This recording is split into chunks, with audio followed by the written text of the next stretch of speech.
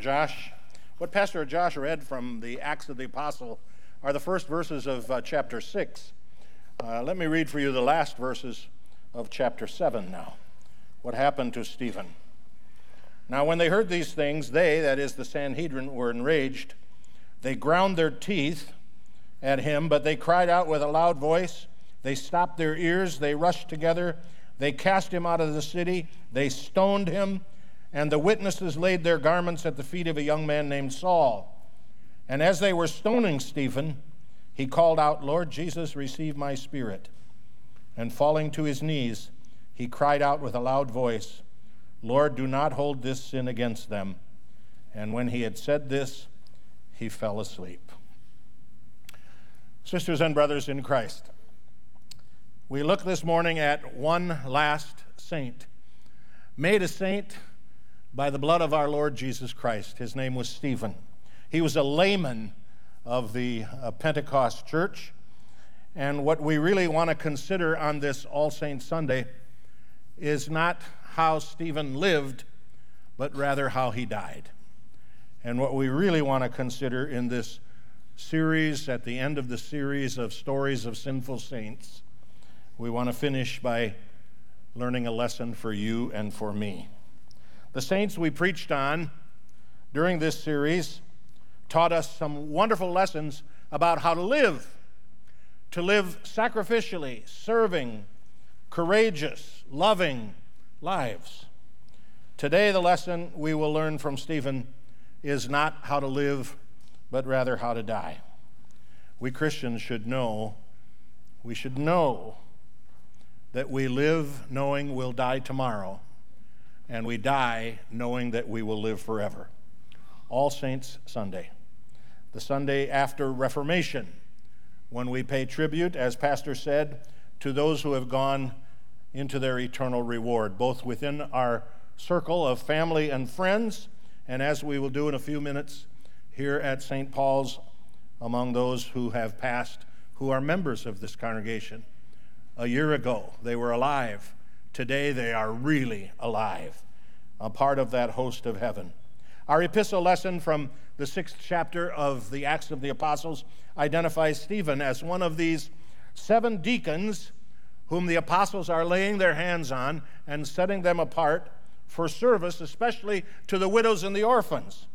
You see, after Pentecost, there was some unhappiness that arose in the church because it seemed as though the Greek Christians were not receiving the same attention that the Jewish Christians were receiving. And the apostles were so busy preaching the word and attending to spiritual matters that they chose these 7 men of faith, men of the Spirit, right? Biblical wisdom. We can assume, I suppose, that Stephen was one of the leaders of this group of 7 because we are told that he did great wonders and signs among the people. And the church grew. It grew quickly. It grew rapidly. Here comes the devil. Yeah, you see, isn't it the truth that if congregations are lazy and are doing nothing for the kingdom, the devil will leave them alone? That's just fine. But if somebody's really on fire for the Lord Jesus Christ, if a church is really on its mission, then you can bet the devil is going to be right in there trying to distract and trying to foul things up. Well, in Jerusalem, things were going so good, the church was growing rapidly, that Stephen was seized by the police of the Sanhedrin, the Jewish council. He was given a mock trial. Some false accusations were brought against him concerning blasphemy. And we can't help but think of the mock trial and the false accusations that came to Jesus about a month or so earlier than that. And the entire lengthy chapter 7 of the book of Acts contains Stephen's defense as he stood up in front of the Sanhedrin and did a masterful job of telling the Old Testament story of Joseph and Moses and Joshua and David and Solomon, how the Lord had worked Abraham's covenant through the people, but he included how the people rejected God at every turn. And at the end of the history lesson, Stephen says, yeah, he kind of flunked that Dale Carnegie thing, how to win friends and influence people. At the end of his defense, he said, "You stiff-necked people, you always resist the Holy Spirit. Your fathers did, and now you do too. You've even killed the righteous one, the one promised to Abraham, the one that the prophets of the Old Testament spoke about. You killed Jesus." Well, then you heard what happened in the text that I read before you. Yelling at the top of their voices, they rushed at him, they dragged him out of the city, and they began to stone him.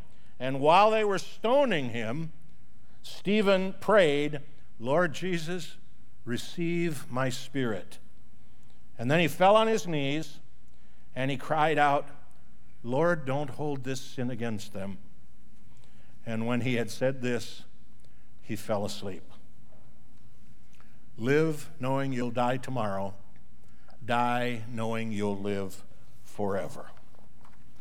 So it is good for us on All Saints Sunday to remember those who have gone before us. We want to remember our loved ones who have breathed their last breath among us here on earth and then inhaled their first breath of eternal life.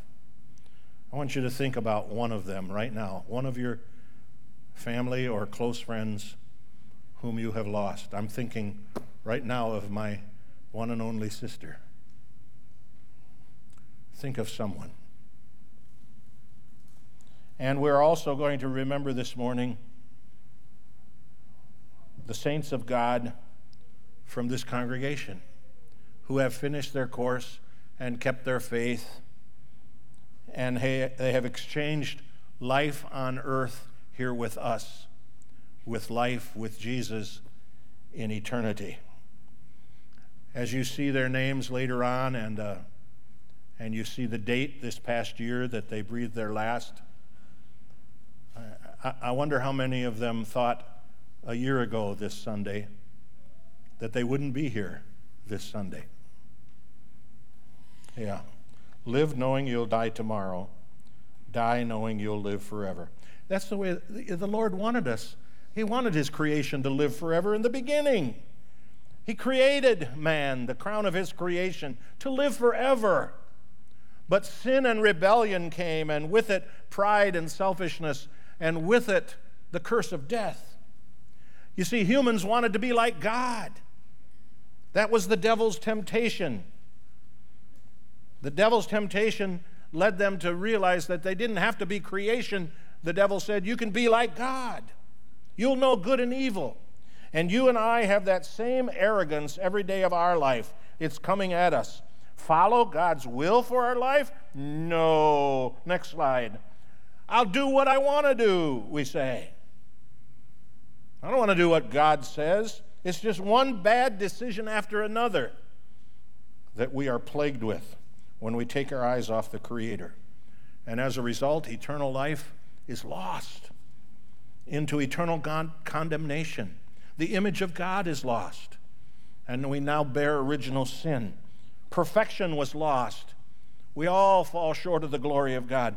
We are lost until the Good Shepherd comes, goes out and searches for the lost, picks us up by our bootstraps, and redeems us by his holy, precious blood and by his perfect life of love. God didn't wash his hands of the creation gone astray like Pilate washed his hands of Jesus.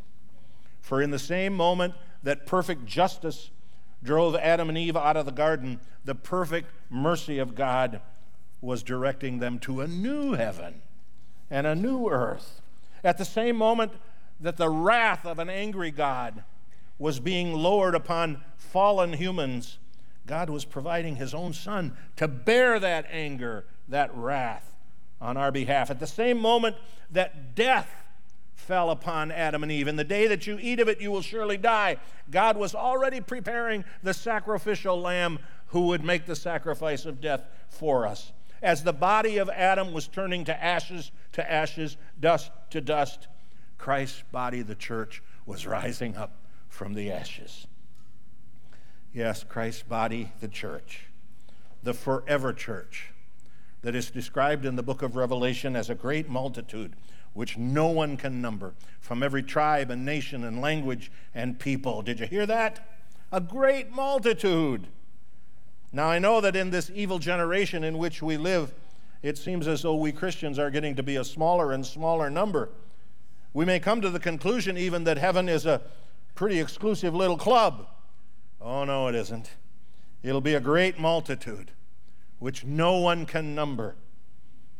And not only that, but there's another aspect of the forever multitude, and that is how diverse it is going to be.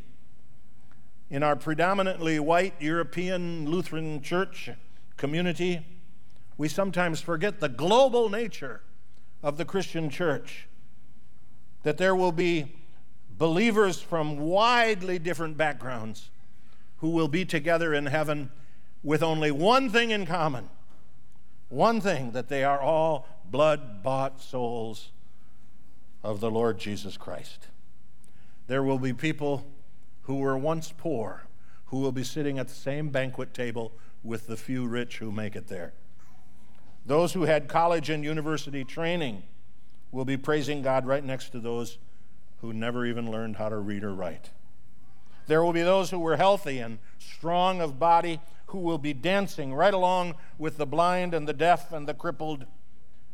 There will be those who worshiped with great pipe organs and four-part harmonies and beautiful keyboards and drums and guitars, right along with those who worshiped with the beat of African drums. There will be those who were famous, who will be sitting right along, smiling at the little people of the world who nobody ever really knew. There will be people from the Old Testament time where they believed in the promises of a Messiah who was to come. They will be standing right next to people of the New Testament era who walked with Jesus and who saw his miracles and his teachings, along with those of us who 2,000 years later stand in the shadow of the grace of God. There will be Moses and Abraham and Matthew and Paul and Luther and you and me, all of them living, knowing that they would die tomorrow, and dying, knowing that they would live forever. And in that great celebration, we will say a forever goodbye to pain and suffering. You see, my friends, there will be no tears past the gate. No more hunger nor thirst, neither burning sun nor scorching heat. Everything that on earth caused us anxiety and worry and heartache and struggle, it's all gone. Tribulations are not a part of the heavenly life. The Lamb will feed us and lead us to the fountains of living water, and the Lamb will become our shepherd so that we can truly say, the Lord is my shepherd. There is nothing else I want. So how about that? Such is the reward of those whom we remember today. Until that forever moment, however, we have a mission to be about. What if we really lived as though we knew we were going to die tomorrow? Would that become important in the decisions that we make today? How would it guide our life? Would there be forgiveness in our heart like there was in Stephen's heart? Would we be ready to give up our spirit, to leave our bodies, and to go to be with Jesus? For in the remembrance of the saints who have gone before us, we have wonderful examples that should encourage us, urge us on our way, keep our priorities straight, remind us of our God-given responsibilities, keep us thankful for those who have passed the faith down to us, and keep us focused on how important it is for us to pass the faith on to others. We need to pass this faith on because there are so many in our society who today scoff at the things I'm talking about today. They're so wrapped up in the things that moths are going to consume and rust is going to eat away that they don't even think about eternity. They want to spend all their hours wrestling for the things of this world. How sad.